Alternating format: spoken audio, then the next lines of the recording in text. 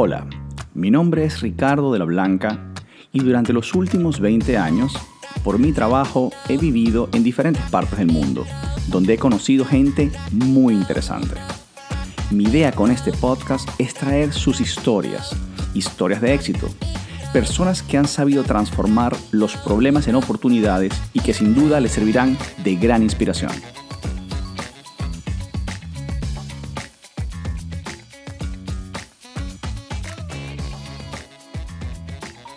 Doctora Joana, o no sé si llamarla doctora o diputada o tantos cargos, la verdad que para mí es un gran gusto poder tenerla en esta serie de entrevistas, que como sabes están buscando mostrar otra cara en un momento difícil.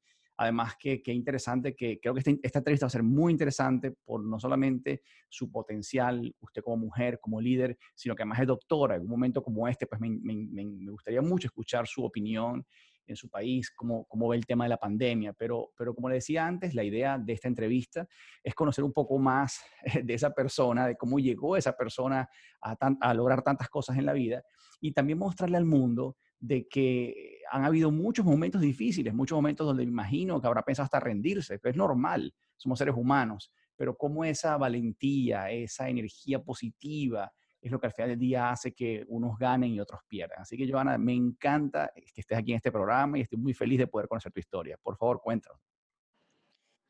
Ricardo de la Blanca, y me gusta tu apellido, de la Blanca. Ricardo, para mí es un verdadero honor y un orgullo poder estar en este programa Learn from the Leaders, aprendiendo los líderes.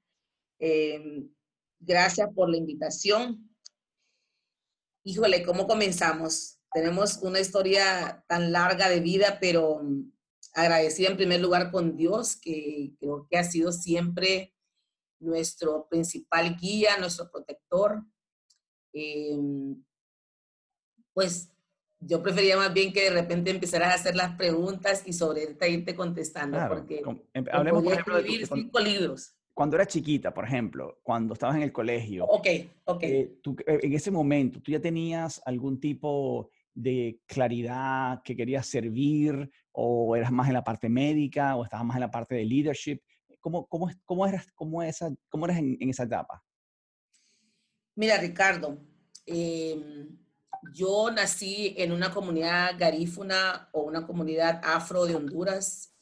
Mi comunidad garífuna se llama Santa Rosa de Aguán. De hecho, es el municipio de población afrodescendiente más pobre de aquí de Honduras.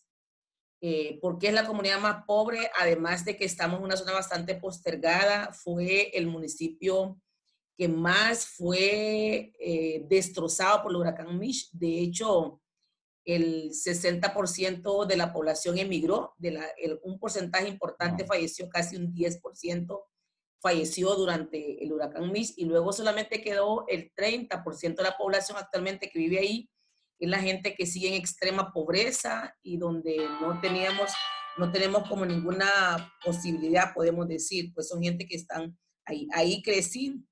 Igual fuimos también de la población que emigró. Mis padres, soy la tercera de 6 hermanos. Mis padres, en medio de sus problemas matrimoniales, la violencia intrafamiliar, obligó a que mi mami huyera con nosotros de esa comunidad garífuna y pudiéramos vivir en una ciudad que es la tercera ciudad más importante de aquí de Honduras, que es la Ceiba Atlántida. Entonces imagínate tú, Ricardo, llegar una señora negra, garífuna, sin trabajo, a una ciudad sin ninguna esperanza, sin familiares, etcétera, con 6 hipotes. Hipotes le decimos a los niños con 6 hipotes, ponle de 5 a 12 años. Solo imagínate tú. Entonces, niños pequeños y todo. Entonces, mi mami logró encontrar una cuartería. Una cuartería se le dice como varios apartamentitos, no sé, una cuartería que tenía los servicios básicos comunes, es decir, que son 10 cuartos, ponle, entonces compartimos con todos los demás el baño, donde ir a lavar la ropa, etcétera. Ahí vivimos y son ¿Y qué todos qué pequeños. edad tenías tú en ese momento? Cuando nosotros emigramos a La Ceiba, estábamos bien pequeños, yo tenía 9, 10 años, porque yo llegué a ser cuarto, quinto, sexto grado allá. Pero, Entonces ya pero, pero te voy a tenía decir, mira, hasta esta parte, fíjate qué interesante, te lo juro que estas historias me encantan, y no porque la hayas pasado bien, sino porque muestran de que es un poco mentira eso de que en Latinoamérica, si naciste pobre, te quedas pobre, y si naciste pobre no tienes oportunidades. Que, que vas a tener más dificultades, sí. Que te va a costar más, sí. Pero si quieres, si te enfocas, sales adelante en cualquier adversidad, en cualquier país del mundo. Yo creo que es una cosa que tenemos en la cabeza siempre. Bueno, no, es que yo ya, no, es que estamos, si fuera en Estados Unidos, sí, pero en Latinoamérica imposible. Mentira, quizás es más no me difícil, pasó nada, Francisco. pero quien quiera al final del día siempre puede progresar. Y me encanta tu historia. O sea, entonces llegaste entonces, y fíjate por otro lado, también otra cosa que quiero buscar mucho es mostrar toda esta historia de mujeres de UPLA tan fuertes, tan inteligentes, tan capaces, que están dando un paso adelante en el mundo político, que tú también eres una de ellas. Pero digo, qué interesante, fíjate, tu mamá fue una valiente, que a pesar de estar en un sitio ya pobre, sin tener posibilidades, se dio cuenta que tenía que hacer lo que tenía que hacer y se para y sale adelante. Eso también me parece muy importante resaltar, de que en la vida, cuando uno tiene un problema, siempre tiene que hacer algo para resolverlo. Jamás es una buena idea esperar a ver qué pasa y no hacer nada. Es un gran, gran problema que hay que meterse en la cabeza. Si tú esperas que el problema se resuelva solo, solo se empeora. O sea, me encanta que tu mamá fue una valiente que dio ese primer paso. Ahora sígueme contando, ¿se llegaron a ese sitio todos comunes?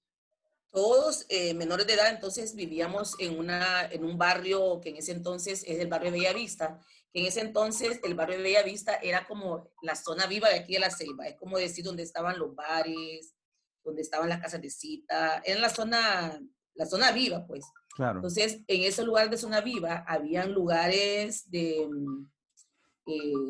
casas de cita donde las muchachas no salían durante el día, sino que salían únicamente durante la noche y Wow. hacer su trabajo ahí durante la noche. Entonces, durante el día contrataban personal. Entonces, mi mami sin trabajo llegó a ser la señora que le lavaba la ropa a las muchachas al lugar de Claro. cita, digamos, pues. Y nosotros, como obviamente estábamos muy pequeños, mi mami que nos protegía, uno de mis hermanos, que también es médico, era el que hacía el mandado a las muchachas porque no podían salir ellas, pues, ¿verdad? Hasta ahora que uno ya está grande, uno entiende, de repente se trataba quiénes eran aquellas mujeres, ¿verdad? Uno empieza a pensar ahora quiénes eran aquellas mujeres, pero vivían en aquella casa de cita. Y mi mami era la que lavaba. Y nosotros, obviamente, como éramos las mujeres, somos dos hermanas, mi mami no le gustaba que estuviéramos cerca. Nosotros entonces éramos los responsables, digamos, de hacerle la comida, cuando había que hacer comida. Y nosotros Claro. chiquititas aprendimos a cocinar y llevábamos la comida ahí. Bueno, pero también está la otra parte que estamos en la edad que de ir a la escuela y teníamos que ir también a la escuela. Entonces en la escuela, mi mami siempre creyendo que podíamos salir adelante, pero educándonos. Entonces nos matriculó en una escuela pública que estaba muy buena, de muy buen prestigio en La Ceiba, pero estaba muy larga de donde vivíamos. Entonces teníamos que caminar todos los días un promedio de 1 hora, ida y regreso, para llegar a la escuela, ¿verdad? Porque era una escuela pública, estaba en la mera ciudad, pero imagínense tú, nosotros vivíamos en Bellavista y la escuela estaba en Barrio Inglés, entonces teníamos que caminar muchísimo. Pero mi mami lo que andaba buscando era la que nosotros estuviéramos en una escuela pública, de muy buen prestigio, que nos enseñara, que no Pero qué fuese la inteligente educación tu una mamá. limitante Óyeme, para nosotros. qué inteligente tu mamá, que a pesar de entender, porque fíjate, pongámonos un segundo en los pies de esa señora. Esa señora las tenía bien difíciles, un ambiente Muy difícil. terrible, o sea, asustada todo el tiempo. Y entonces lo normal, porque somos seres humanos, sería, mira, vale, lo que sea más cerca, no quiero más problemas, busca la escuela que sea más cómoda y ya, porque ya bastantes problemas tenemos. No fue una persona cobarde, siguió No, buscando siempre lo mejor. Qué belleza, sí, te lo juro que quisiera entrevistar a tu mamá, porque esa sí es sí. una guerrera de verdad. Qué espectáculo. Fíjate cómo, y fíjate qué importante, te lo juro. Mira, yo siempre lo digo, el primer motivado de estas entrevistas soy yo, te lo juro, me emociona. O sea, qué increíble el impacto de una persona cuando hace lo correcto. Fíjate cuántas vidas impactó positivamente. No es solamente su vida, Ricardo, es la cantidad de personas. Tú tus hijos, porque eso es una cosa que se traslada, es un espectáculo. Ricardo, y te voy a decir, como mi mami no tenía un trabajo fijo, había que pagar el cuarto, hay que pagar la energía eléctrica, hay que pagar los servicios, hay que comprar los útiles escolares, hay que pagar todo, ¿verdad? Obviamente que habían días que había que comer, habían días que no había que comer, o sea, habían días Imagínense, en la Ceiba vendían un pan famoso que es el bululo, que es un pan blanco, digamos. En aquel entonces costaba ponerle 10 centavos, que podía ser, qué punto, vamos a ver, que un pequeño porcentaje de la moneda de dólares, muy barato. Pero ni siquiera para eso teníamos acceso. Entonces había tiempo que teníamos que comer solo de repente la mitad de un bululo. Éramos 7 en la casa, 6 nosotros, mami. La mitad de un bululo cada cual con un poquito de margarina. Mi mami ahora que dice, ¿cómo te acuerdas cómo en aquel entonces no teníamos dinero ni para comprarnos un cuarto de la barra de margarina? Ahora tú te puedes comprar la caja completa de la margarina si tú quieres. O sea, todo eso era lo que nosotros pasamos. Pero bueno, mi mami siempre tenía una visión, siempre nos decía que nosotros podíamos alcanzar cuanto quisiéramos, pero teníamos que tener 2 cualidades importantes. Nunca perder la fe en Dios y trabajar. Mi mami siempre nos decía eso, porque a veces estábamos llorando. Imagínate un cipote de 9 años, mis hermanos menores, llorando porque habían pasado día y medio, 2 días, no habíamos podido comer, o sea, y nosotros llorando. También mi mami solo le podía dar a uno un poquito de agua azucarada, o sea, es una situación bastante difícil, pero esa señora nunca lloró delante de nosotros, porque nunca lloró delante de nosotros y siempre tenía como Increíble. una palabra, yo por esa señora la admiro muchísimo, mi mami siempre tenía una palabra de como para motivarnos a nosotros, ¿verdad? Imagínate, entonces Te lo juro nosotros, que es un angelito en la tierra, señora, te lo juro por mire, Dios. sería bueno que le entrevistaras para que vieras y ella corroborara nuestra historia. De verdad que sí. Yo era la mejor, yo era la mayor, soy la tercera de los 6 hermanos, yo era mi hermana menor, la que me sigue, la cuarta, era muy asmática, entonces casi no hacía otras actividades para ayudar a mantener el hogar, por ejemplo. Entonces mi mami por las tardes, en la mañana lavaba a la chica de cita, y en las tardes mi mami hacía pan de coco, tableta de coco, que son comidas tradicionales nuestras, y entonces nosotros la íbamos a vender a las zonas de clase media, media alta de aquí en La Ceiba. Entonces, yo, que en ese entonces tenía ya 11, 12 años, 11 años y algo, ya iba a la zona como las colonias famosas de aquí, se iba como el Naranjal, el Toronjal, el Sauce, que son como las colonias de clase media alta a La Ceiba. Entonces ahí iba yo a vender pan de coco. Imagínate que cipota de raza negra, flaquita, delgadita, con su pan en la cabeza, vendiendo pan de coco. En una de esas vendidas, ahí conocí una maestra, que es la profesora Nilda Arias, que todavía vive en La Ceiba, una maestra, entonces me atendió en la acera de su casa, obviamente, porque también el tema de la desconfianza cuando ven una persona afro, igual en todas partes del mundo, ya se sentó conmigo en la acera de su casa a platicar y empezó a preguntarme, ¿verdad?, que dónde venía, que si estaba estudiando y todo lo demás. Ya estaba en 6º grado, me acuerdo yo. Entonces le dije, sí, estoy teniendo 6º grado, pero todavía no sé si voy a poder seguir en el colegio.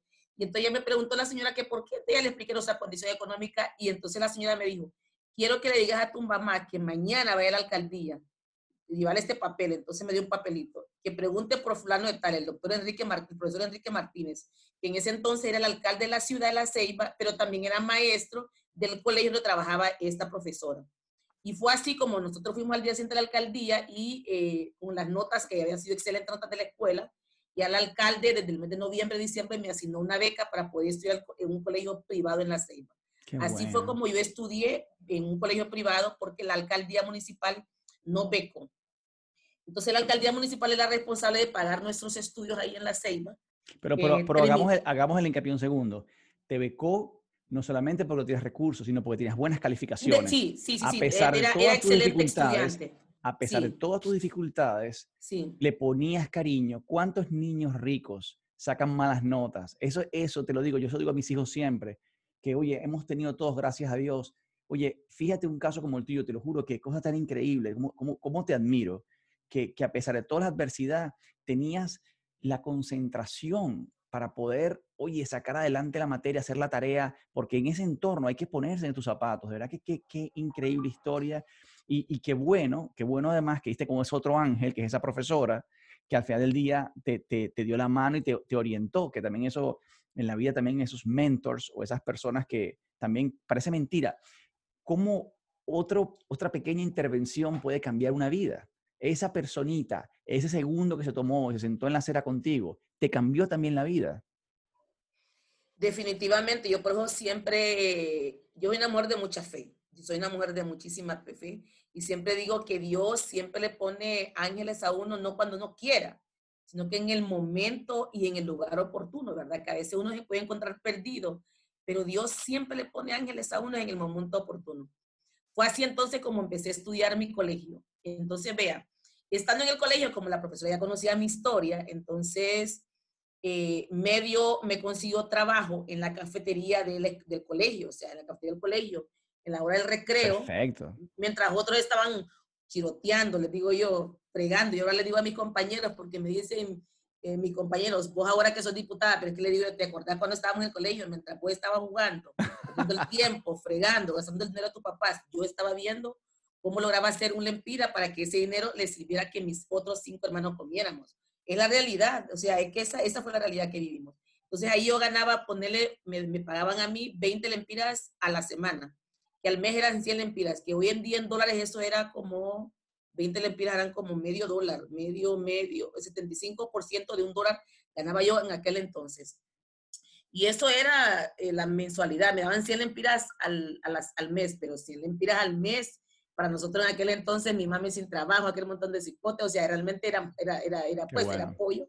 Y además de eso, que me daban a mí la bebida y un pastel de piña que nunca me olvida a mí, porque eso era como un famoso pastel de piña. Me daban mi pastel de piña y mi refresco de la media hora que trabajaba todos los días.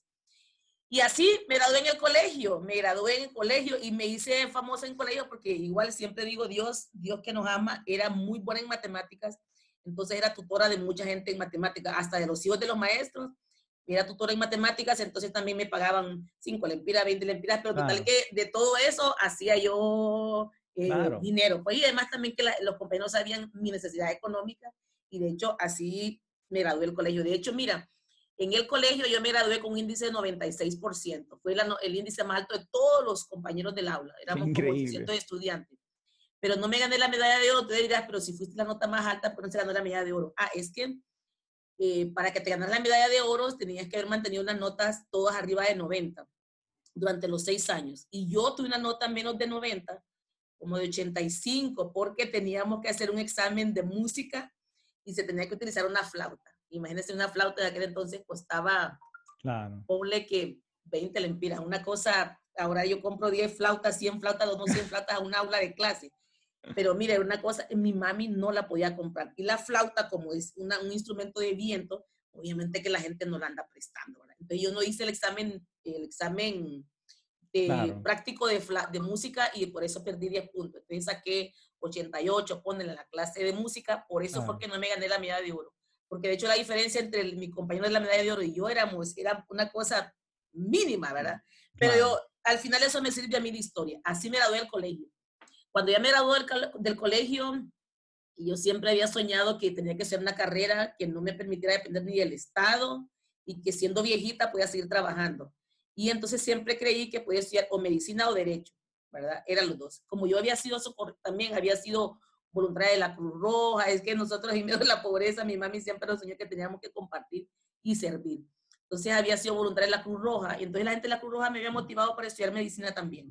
He decidido estudiar medicina. No, decido llegar a la casa y decir, mamá, ya me gradué del colegio, mire que fui la mejor estudiante de mi grupo, ahora tengo que ver cómo estudiar medicina. Me acuerdo que mi mamá me lo dijo, bueno, hasta ahora mi obligación es que terminaran del colegio. Vos sabés que no solamente está vos, son 6 hermanos. Mi mami ya en ese entonces ya era maestra, entonces había conseguido como contratos, es decir, trabajo como bien inestables en la ciudad. Vos sabés que no tengo en este momento un trabajo estable, ¿verdad? Entonces no me puedo comprometer, pero yo necia, ¿verdad? Yo, mamá, fui la mejor estudiante, qué barbaridad, ¿cómo me voy a quedar así? Entonces mi mami se contactó con una hermana de ella que vivía aquí en la ciudad capital, aquí en Tegucigalpa. La hermana de mi mami es media hermanas, obviamente de condiciones económicas completamente diferenciadas. Ella era visitadora médica aquí, era farmacéutica, digamos, y entonces ella le dice, mi mami, fíjate que Johanna quiere estudiar medicina, necesito apoyo con casa, comida, ¿verdad? Y ella quiere estudiar medicina. Entonces mi mami hace un préstamo de 250 lempiras, que tampoco no me olvida, porque 250 lempiras eran como, ahora son como $10, ¿verdad? Como 10, 250 lempiras, como $10 más o menos, que en aquel entonces eran plata, ¿verdad? Plata. Y entonces mi mami dijo, aquí solo te tengo 250 lempiras, mira cómo lo administras y vos ves vas a tener que buscar becas, etcétera, ¿verdad? Y aquí en Honduras el tema de las becas es un problema, ¿verdad? Y encima, en aquel entonces, uno sin conocer, luego de raza negra, sin, o sea, sin alternativa, es que es un poco complicado. Pero mi mami siempre decía que uno tenía que luchar por alcanzar sus sueños. Llego a la ciudad capital, me voy donde mi tía, mi mami me dio donde su hermana, donde mi tía, una mujer que tenía ya 4 hijos, ¿verdad? Mi mami tenía 4 hijos. Yo, en el primer semestre, yo logro matricular 7 clases, de las cuales 3 tenían laboratorio, o sea que en total eran 10 clases, ponerle tú. Entonces, yo pasaba todo el día en la calle, ¿verdad? De 7 de la mañana a 7, 8 de la noche. Entonces, imagínate tú que estás en una casa donde no pagas alquiler, donde estás en términos más sencillos, de arrimada, podríamos decir, ¿verdad? Y que te vas todo el día a la calle, eso te genera conflicto con los dedos de la casa, porque no colaboras, no barres, no trapeas, no aquí, no allá, genera conflicto. Entonces empecé a tener conflictos con mi tía, porque obviamente no ayudaba a mi tía, ¿verdad? Entonces, igual en medio de mis oraciones, contacto a otro familiar. Entonces el otro familiar ya le explico la situación que estaba viendo de mi tía, que se enojaba porque no la ayudaba con los hijos, etcétera, ¿verdad? Entonces mi tío me dice, vente, te vas donde otra tía, como en 3 meses me cambié de casa, donde otra tía, ¿verdad? Entonces le dice, yo voy a mandar por vos 100 lempiras mensuales y te voy a mandar a vos 100 lempiras, me dice mi tío. Entonces así fue donde me cambio donde otra tía, donde mi tía era también de Aguán, de mi pueblo, pero de esas señoras que se habían venido con tiempo y habían logrado tener su casita aquí en la ciudad capital. Entonces ahí era como la que albergaba a todos los primos que eran del pueblo. Entonces así mi tía me hospedó en su casa. Y continuamos estudiando medicina. Ya el segundo semestre, tercer semestre de medicina ya era excelencia académica. Entonces logro meterme al staff de instructores de la universidad. Entonces el primer semestre es obligatorio hacerlo ad honorem, pero ya el segundo semestre, digamos el segundo año y medio, ya me dan mi plaza como instructora y ahí yo estaba ganando 305 lempiras. Qué Más los 100 que bueno. me mandaba mi tío eran 405 lempiras. Entonces Ya ya eres tenía rica, pues como ya eras rica. millonaria, o sea, ¿me entiendes? Ya tenía dinero, pero ya podía ir de vez en cuando al cine. Pero yo con ese dinero, imagínate con ese dinero, siempre pensando en el futuro, ¿verdad? Por supuesto. Invertía parte de ese dinero en aprender inglés, porque yo no era niña de una escuela bilingüe. En medicina tenías que saber un poco de inglés, aunque sea inglés técnico, ¿verdad? Entonces yo me metía al Instituto Hondureño de Alicia, ¿cómo se llama? El ¿Sabes Instituto. otra cosa que amo de tu historia? Que siempre tu apuesta, siempre tu estrategia fue la educación. O sea, fue la Sí, claridad, el norte. O sea, como que, sí, ¿cómo logro esto? Educándome. ¿Cómo? sí, Preparándome. Tengo plata, ¿dónde la meto? En más educación. Me fascina. sí. Yo daba el laboratorio y entonces terminaba de todas mis actividades académicas más mi trabajo en la universidad. Terminaba como las 6:30, 7 de la noche y entonces me iba de 7 de la noche a 9 de la noche todos los días a aprender inglés. Entonces yo tengo un nivel medio básico de inglés, ¿verdad? Porque era para mí necesario en ese entonces porque la carrera de Claro. medicina tenés que saber un poco de inglés técnico, ¿verdad? ¿Sabes Entonces ni modo. otra cosa que quiero que la gente también le quede clara. Yo tengo por lo menos muy, no sé, y me gustaría conocer tu experiencia, ¿no? Pero en mi caso, cuando yo doy una clase o incluso cuando hago esta entrevista, uno parece mentira, pero aprende más. Cuando tú tienes que dar una clase, primero tienes que prepararte y como al final del día tienes que explicarlo, refuerzas más los conocimientos que porque cuando estás estudiando, tú estudias y respondes un examen, pero cuando tienes que dar la clase, parece mentira, pero los conceptos, porque como tienes que buscar incluso maneras diferentes de cómo explicarlo, se te afianzan más, estás como que más, o sea, aprendes más. O sea, me ha pasado siempre, me imagino que te habrá pasado también a ti. O sea, te digo, para que la gente que nos esté escuchando también vea la manera, no solamente de aprender, sino de buscar la manera de conectarse con alguien más y transferir ese conocimiento, no solamente por el bien que le hace a la persona, sino porque incluso esa persona que está dando la clase está reforzando y aprendiendo más del tema. Totalmente, totalmente como cuando nuestras propias motivaciones, ¿verdad? Nuestra propia vida, nuestra propia historia, ¿verdad? Contribuye a eso. Pues así La parte continuamos de haciendo medicina, medicina. ahí te graduaste de Entonces, médico. la cuestión que en el medio de esa historia, vuelvo a insistir, igual cuando, yo por eso digo yo ahora, eh, quiere ganas de estar donde un familiar cuando tú no tienes cómo pagar. llega un momento que al cuarto, quinto, sexto día, el familiar siempre te dice, ya no te puedo tener, ya no hay dinero aquí. Entonces ahí conocí a un muchacho que en ese entonces trabajaba con un organismo internacional, una ONG. Nos empezamos a conocer y nos hicimos novios. Eso estaba yo como en cuarto, quinto año de medicina. Y entonces en ese entonces ganaba bastante bien, bastante bien. Y conoce también parte de mi historia, entonces él me dice, sabes que yo te quiero ayudar. Y entonces él, siendo mi novio, sin ningún compromiso, me dice, fíjate que estoy ganando bastante bien, yo sé tus limitaciones. Entonces de repente me regalaba los libros y alguna cosa. Y estuvimos de novio como 3 años, 4 años, porque mi mami siempre decía, no, mi mami siempre decía que en medicina se veía que si tú te casabas antes, segurísimo que ahí te quedabas, no continuabas. Y yo tenía así como bien claro que primero era mi carrera, porque de mi carrera iba a vivir, eso es lo que me iba a servir para sobrevivir, para tener una vida diferente a la que yo había tenido, y que en ese momento no tenía como en mente casarme. Pero ante siempre las dificultades que había ahí donde yo estaba viviendo y necesitaba tener paz y tranquilidad, me vi obligada a casarme. Eh, eh, Enamorada, pero no quizás como que en el momento ideal donde me hubiera gustado al final casarme, pero de modo me vi obligada a casarme. Entonces ya mi esposo entonces ya me alquiló un apartamento, ya vivía prácticamente yo sola, ya tenía como que el ambiente ideal donde yo quería estar, ¿verdad? Tranquila, sin estarme preocupando que alguien me gritara si no llegaba, si llegaba, etcétera, ¿verdad? Ya tenía un ambiente mucho más tranquilo. Así terminé de estudiar medicina. Terminó de estudiar medicina. Eh, eh, bueno, después llegó el momento en que terminamos la carrera de medicina y el tema era, igual logramos con excelencia académica, y el tema era qué íbamos a hacer después, ¿verdad? Yo siempre decía que no me iba a quedar solo como médico general. Yo decía, mis compañeros me decían que yo tenía un ego muy alto. Le digo, no era el ego, sino que yo vengo de comer lodo. Y yo decía, si como lodo, no voy a pasar toda mi vida comiendo lodo. Yo sueño que mis hijos coman otra cosa diferente, y que viajen y que sueñen. Y como no tengo esa oportunidad, la única forma que iba a lograr yo de que mis hijos tuvieran ese bienestar es estar bien formada, competir, donde no dependiera yo de una decisión política, que no dependiera yo de una decisión de un contacto de nadie, sino que mi propia experiencia y mi conocimiento fuera mi carta de presentación. Entonces vine acá a Tegucigalpa otra vez, en eso vino el MISH, me acuerdo yo, en eso vino el MISH, y ahí vi como amenazado mi sueño, ¿verdad? Dije yo, ya viene el MISH, ahora cómo voy a poder avanzar, pero Dios siempre le pone ángeles a uno. Logré venirme de nuevo a Tegucigalpa a aplicar para entrar a un posgrado. Entonces en el posgrado me acuerdo que participamos 600 muchachos, compañeros todos. Yo ocupé el segundo lugar, no me olvida nunca el segundo lugar, porque eh, nosotros habíamos pasado mucho tiempo, muchas horas estudiando, y tantos rumores que se hablan alrededor del examen, ¿verdad? De hecho, llegó un momento que a nosotros nos fueron a ofrecer el examen y compráramos el examen. Yo le decía yo, primero que no tengo el dinero para empezar, segundo, si yo pago por un examen jamás voy a saber de cuánto pude ser yo capaz, así que no, me voy a arriesgar. Ya llevo 6 meses estudiando día y noche, me voy a arriesgar y voy a hacer el examen. Y mire, hicimos el examen y ocupamos el segundo lugar. El primer lugar lo ocupó una doctora que se llama Heike Hesse, que hoy en día es neuróloga aquí en mi país. Y así entramos a los posgrados.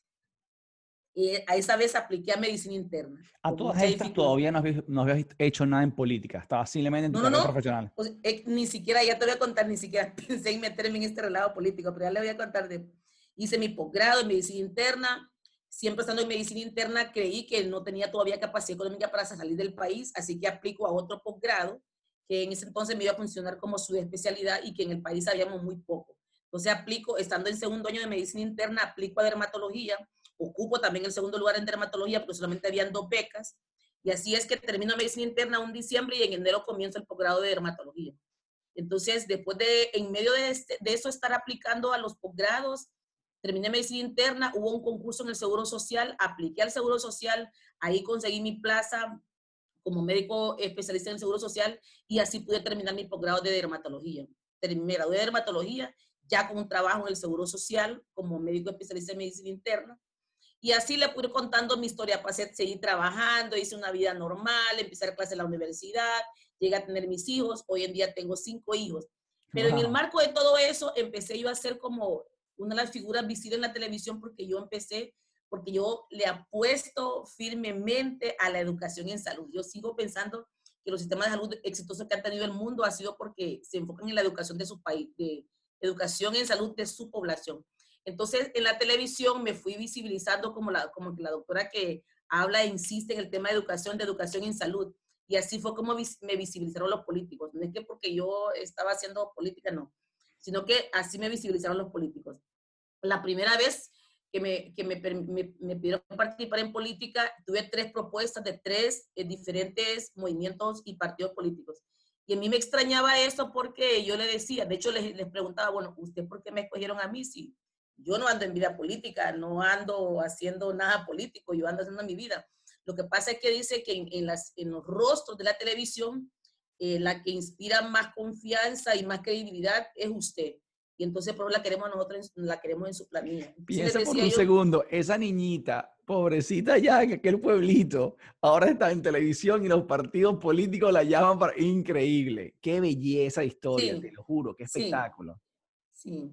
Entonces, pero siempre decía, pero no tengo ni el pedigrí. Yo me río ahora porque digo, ¿y qué es el pedigrí? Porque no tengo hasta el montón de historia que tiene, no tengo ni el dinero, ni la familia política, no Tienes tengo, o sea, no tengo lo nada mejor de lo eso. tienes. Tienes la bondad, tienes esos principios de aprender y mejorar, tienes ese saber lo que vale las cosas, tienes esa visión, o sea, eres lo mejor que le puede pasar a Honduras, honestamente, es tenerte a ti como política, te lo juro. ¿Y han habido mujeres presidentas de Honduras o no? Disculpa No, pues puede no, ser la para primera, nada. we never know. ¿Qué El sabes nombre tú? de eso.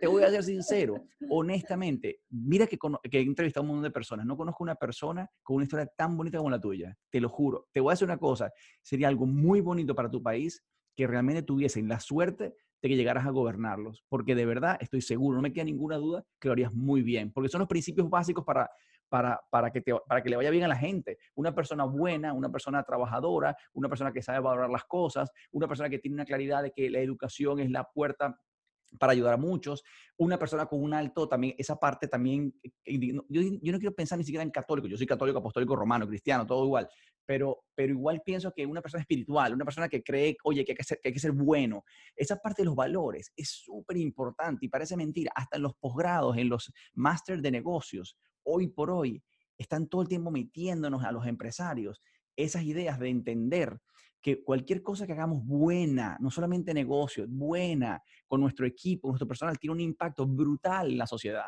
Así que te juro, eres un perfil increíble para esto. Entonces, así llegaste entonces a ser diputada. No, así, esa vez, eso fue en el año, ¿qué año fue? Eso fue en el año, no recuerdo, la primera vez que me pidieron. No, la primera vez, el 2011 fue, en el 2011, esa fue la primera vez. Entonces, esa vez, pues fíjate que hubo un movimiento que me pidió que lo acompañara de regidor. Hubo otro movimiento que quería que lo acompañara de diputado. Y entonces cuando hubo otro partido que me pidió que lo acompañara como de quinto, sexto de diputado. O sea, tenía propuesta de 2 partidos políticos y tenía propuesta de un partido político, tenía propuesta de 2 movimientos. Y luego llegó un día, me llama un tercer movimiento, entonces viene mi esposo y dice, mira, fíjate que te llamaron de aquí, te llamaron de allá, te llamaron, algo tenés, vamos a negociar mejor para que, dice que vamos a ir a negociar mejor para que en este movimiento te lleven de la posición 1 a la posición 3, porque si ya tienes propuesta de los otros 3 movimientos, algo bueno tenés. Y, o si no, vamos a pedirle a este movimiento que te lleve designada presidencial. Y en ese entonces yo tenía como 30 años, o sea, estaba, y además metida en mi carrera política, ya tenía 3 hijos, ¿verdad? O sea, Wow. estaba metida en otra cosa. Entonces, vamos, me acuerdo yo, entonces ya nos sentamos con los dueños del movimiento, entonces ya el dueño del movimiento nos empezaron a explicar, fíjate que necesitamos que vaya con nosotros en nuestra planilla.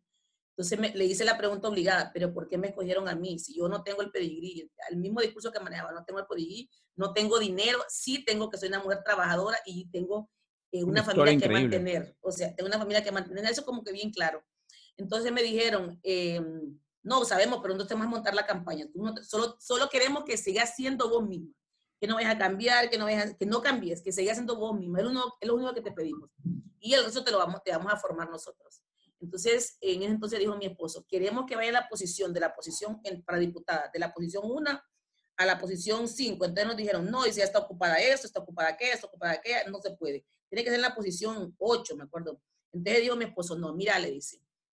Ya nos sentamos y dijo, mira, ella tiene este y este y este y este perfil. Te podría jalar más votos independientes. Y estaba cipota yo. Bueno, me considero muy cipota todavía.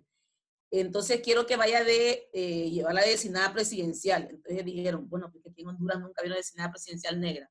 designada presidencia. Entonces empezó el equipo como a considerarlo, ¿verdad? Claro. Entonces nos dijeron, ¿saben qué? O de designada presidencial o la posición 2. Denos 24 horas para pensarlo. Y nosotros nos fuimos, ¿verdad? Yo me fui para mi casa, seguí mi rutina normal, a mi clínica, a mi universidad, seguí mi vida normal.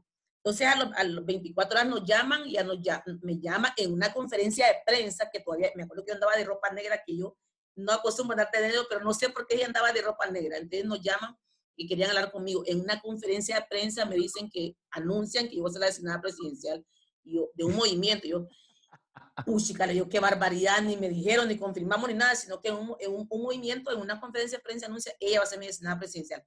Claro que me vuelvo en el foco del país, porque soy negra, soy bastante joven, no me sacaron de la nada, no tengo el pedigrí político. Sí es cierto que dicen, hay muchos programas, hay muchos periodistas que decían, lo que sí tiene la doctora es que tiene mucha credibilidad, ha hecho un trabajo social, etcétera, ¿verdad? Y además, dicho sea de paso también, que se me había olvidado esta parte, siempre nosotros nos convertimos como los padrinos de esos niños que quedaban en mi comunidad.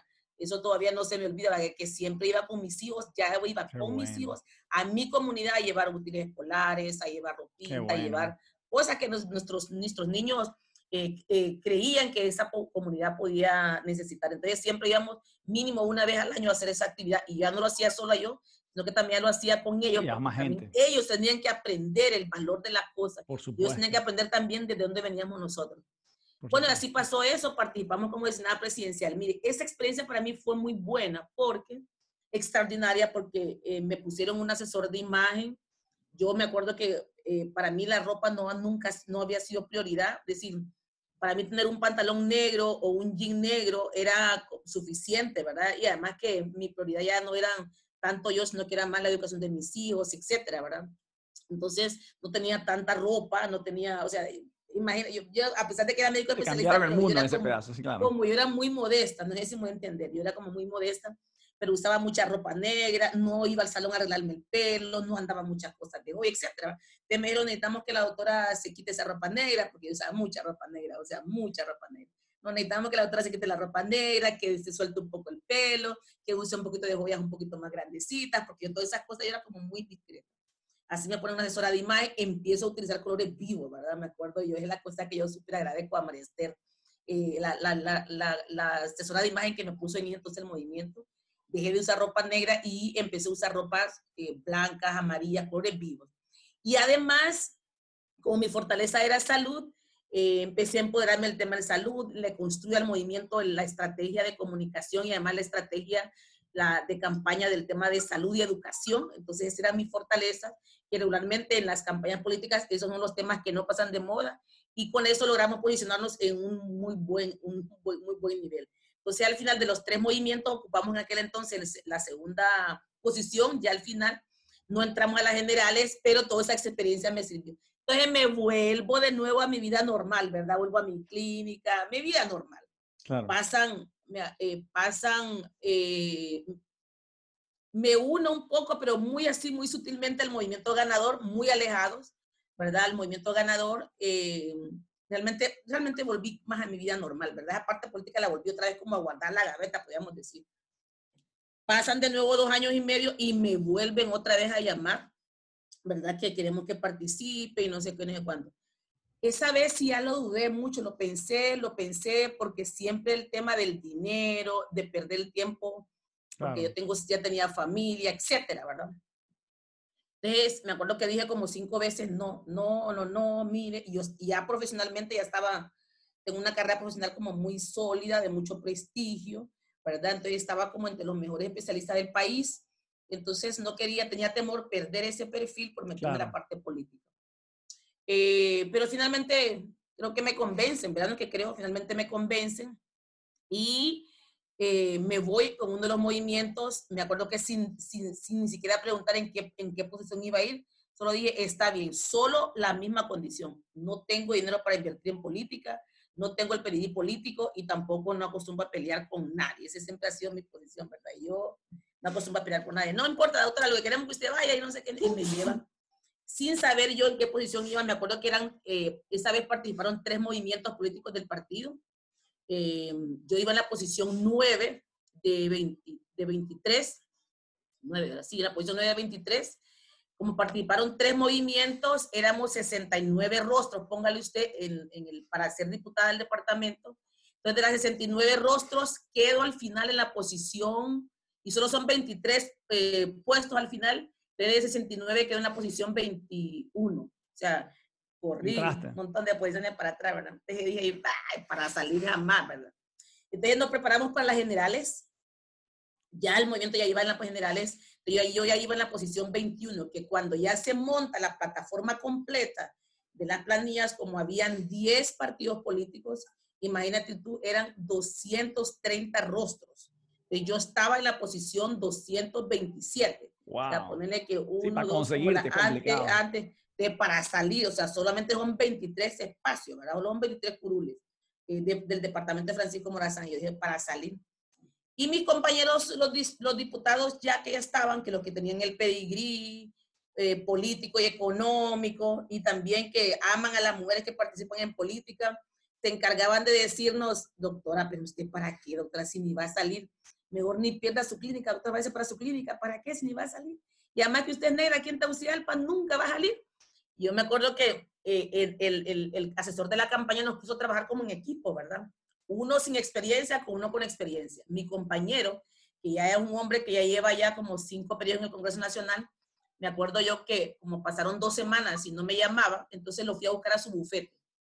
Entonces me acuerdo que él me abre la puerta y entonces le digo yo, abogado, fíjese que como usted es mi compañero de territorio, porque nos asignaron por territorio para trabajar, entonces lo vengo a buscar porque creo que tenemos que hacer una estrategia de campaña. Entonces me dice, mire, doctor, la verdad que me quiero disculpar con usted. No la había molestado porque usted está en la posición antepenúltima.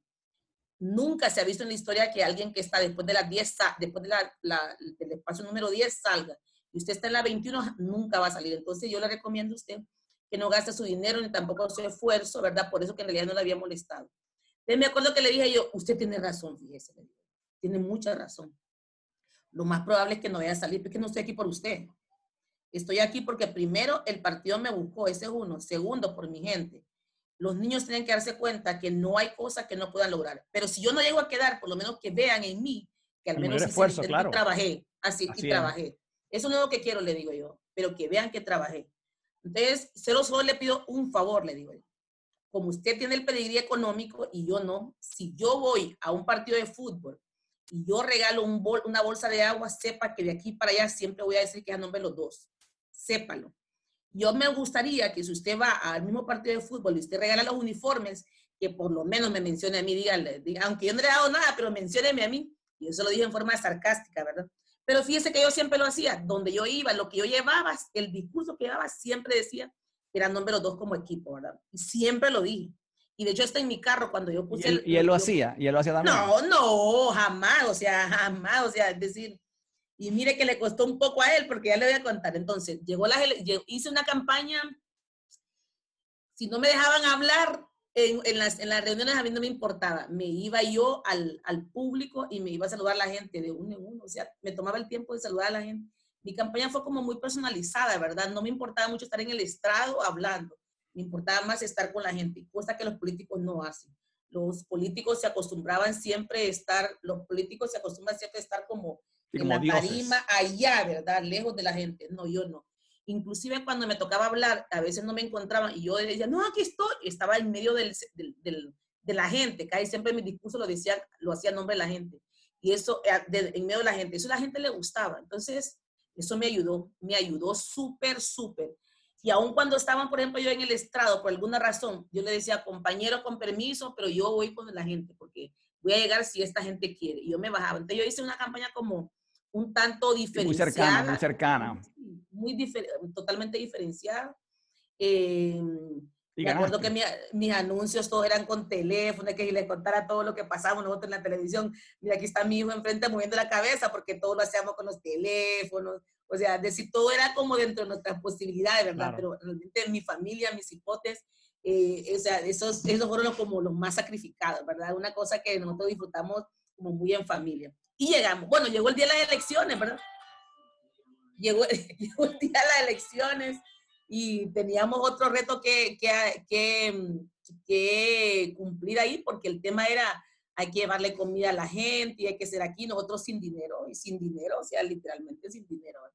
Pero yo vuelvo a insistir, Dios siempre le pone angelitos a uno, Dios siempre le pone angelitos a uno, y la credibilidad, la confianza y el trabajo social que uno por años ha hecho es nuestra principal carta de presentación. Entonces siempre encontré gente que me regaló donas, que me regaló pizza, que me regaló aquí, que me regaló comida. Sándwich. Yo nunca aceptaba dinero. Yo le decía a la gente, me dice la gente, ahora tengo 10,000 empiras. No, yo no quiero dinero. Lo que yo quiero es que con esos 10,000 empiras, fíjate que necesito tantas camisetas.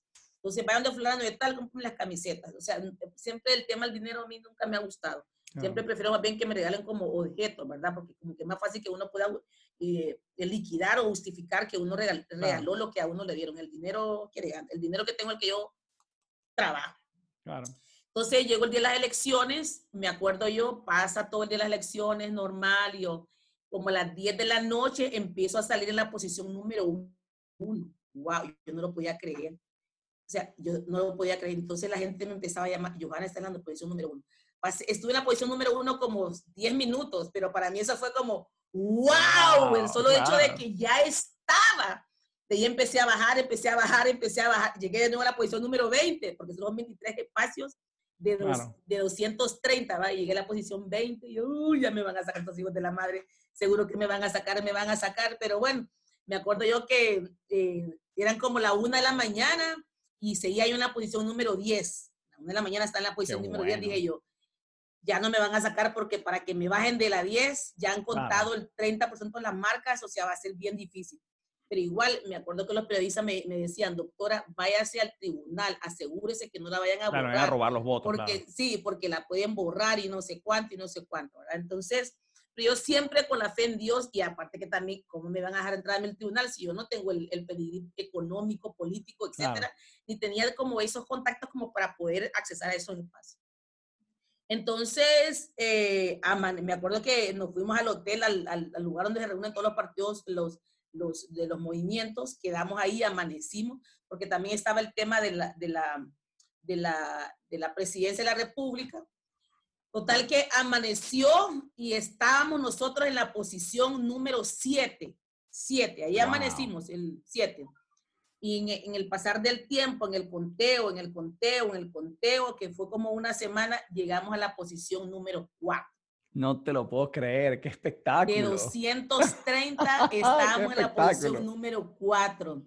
Qué bueno. Sin dinero, con esfuerzo, yo no me resta agradecerle siempre al Partido Nacional. Yo le digo a la gente, aquí en Honduras habemos 9 millones de habitantes, 5.2 millones son mujeres, 300,000 son negras. Hay 150,000 mujeres negras más o menos de mi edad. Hay, ponerle 100 mujeres negras con el perfil profesional universitario. Y que Dios haya permitido que los niños del partido me identifiquen, o sea, una bendición de Dios. Claro, es así. Y te puedo contar ahora qué pasó después cuando fui diputada. Me acuerdo cuando llegó al Congreso Nacional, me llama uno de los diputados con pedigrí. Me acuerdo yo que me llama al partido, a la oficina del partido, entonces me llama. Yo emocionada, ¿verdad? Porque ya había llegado al Congreso, ¿verdad? Súper emocionada. Yo creí que era para felicitarme, decirme una cosa, y me acuerdo que me dice así como, óigame, doctora, me dice, ¿con quién usted se alió? Porque ¿cómo es posible que usted sin dinero, sin esto, haya podido llegar a la posición? Óigame, yo me sentí un tanto indignada porque... Sí, como si no fuera capaz yo de hacerlo, claro. Pero ahora tengo que saltar las preguntas porque van muy relacionadas con lo que estás diciendo. ¿Cuál consideras tú que fue tu mayor éxito? Son respuestas muy cortas. Mayor éxito. Enfocada. Yo creo que mantenerme como bien enfocada. ¿Tu mayor fracaso en la vida? Mi mayor fracaso en la vida. Es que yo de cada dificultad veo una oportunidad, entonces no tengo hasta ahorita algo que... Me encanta esa frase porque esa es la manera de verlo. Me encanta, eso es lo correcto, esa es la manera... Ojo, si quieres comentar alguna, puedes comentar, me imagino que habrá muchas, como todos tenemos miles de ups and downs, pero definitivamente lo más importante es eso que acabas de decir, de que uno no siente, no la contabiliza como un fracaso, porque para uno es una experiencia de la que aprendió, me fascina. Sí. ¿Cuál consideras tú que fue el mejor consejo que te han dado? El que me dio mi madre. Vas a alcanzar cuanto tú quieras, siempre y cuando tengas a Dios, disciplina y objetivos muy claros. Y eso es una lección de vida para mí. Siempre encomiendo mis proyectos a Dios, tengo bien claros mis objetivos y soy disciplinado. Me encanta. ¿Tienes alguien que sea una inspiración, una leyenda para ti? ¿Alguien que siempre has tenido allí como que una inspiración para ti? Mi madre. Tu Mi madre, papá la 100%. macaneaba, la remacaneaba, el señor la supermacaneaba, casi la mata, y él nunca dejó, nunca nos habló mal de ese señor, de mi papá. Nunca, nunca. Y ella siempre lo justificaba diciendo algún problema debe tener y no sé cuánto, y ella siempre dijo que nosotros teníamos que construir, educarnos y formarnos para tener un mundo diferente. Es la señora que yo más admiro, es mi mamá. Qué belleza, definitivamente. Hasta yo la admiro ya. Días de Gracias. ejercicio. ¿Cuántos días de ejercicio haces tú a la semana? Regularmente mínimo hago 3. Procuro siempre tener los 5 días, pero mínimo Me hago 3, encanta. 30 minutos al día, Como mínimo. doctor me imagino que comerás sano, ¿no? Más o menos, más o menos. Ok. ¿A qué hora te Pero acuestas? no bebo bebidas embotelladas, por ejemplo, eso no. Pero sí tratamos de comer mucha fruta, verduras y demás. Excelente. ¿A qué hora te acuestas?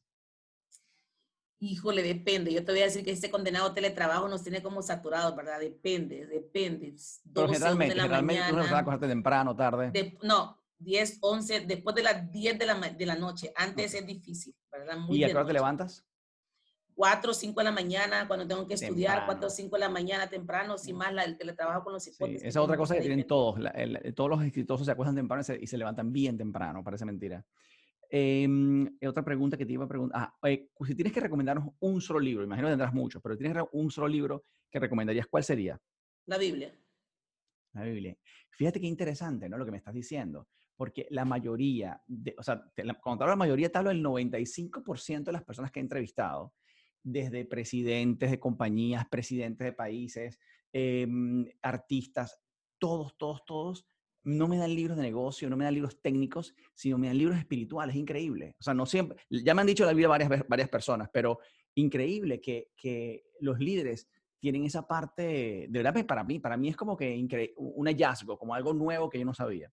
Y ahora aquí, la última pregunta, si tuvieses que darle un consejo a la gente que nos está escuchando en estos tiempos tan locos de pandemia, ¿cuál sería tu consejo para la gente que nos escucha? Que en medio de la crisis, la tormenta y la incertidumbre, Dios siempre está y que por eso no podemos perder ni la fe ni la esperanza y que tenemos que ser disciplinados. La clave del éxito para que salgamos de esta pandemia es la disciplina, la perseverancia y sobre todo el objetivo claro. ¿Cuál es nuestro principal objetivo aquí? Salir vivos. ¿Y cómo lo vamos a lograr? Bueno, y somos disciplinados con las medidas de prevención, ¿verdad? El uso de la mascarilla, el lavado de manos, el distanciamiento social. Entonces, mi principal consejo es la disciplina, la perseverancia y los objetivos claros. En esta pandemia, si lo hacemos, vamos a salir bien todos. Joana, muy en línea con lo que dices, Dios te bendiga, qué belleza de verdad de entrevista, qué linda historia, de verdad que honestamente has sido bendecida por Dios también porque has tenido una hermosa vida con muchos obstáculos, pero has sabido reinventarte a través de ellos y eres de verdad las historias más inspiradoras que he compartido. Te juro, el primero que ha sido conmovido ha sido yo, así que te lo agradezco de corazón. No, gracias Ricardo, estamos para servirte. Yo creo que Dios siempre pone ángeles en el momento ideal y en el tiempo oportuno. Así es que ojalá que mi historia sirva no solamente el contenido de tu programa, sino que también sirva para que cada niño, cada niña alrededor del mundo sepa que cuando uno se mantiene disciplinado, enfocado y tiene bien claro que uno quiere salir del charco en que uno está metido, de la oscuridad donde uno está metido, uno lo puede lograr. Nada Así en la vida es. es fácil, nada en la vida, pero nuestra actitud marca la diferencia. Así es, Joana. Te mando un beso muy grande. Cuídate mucho.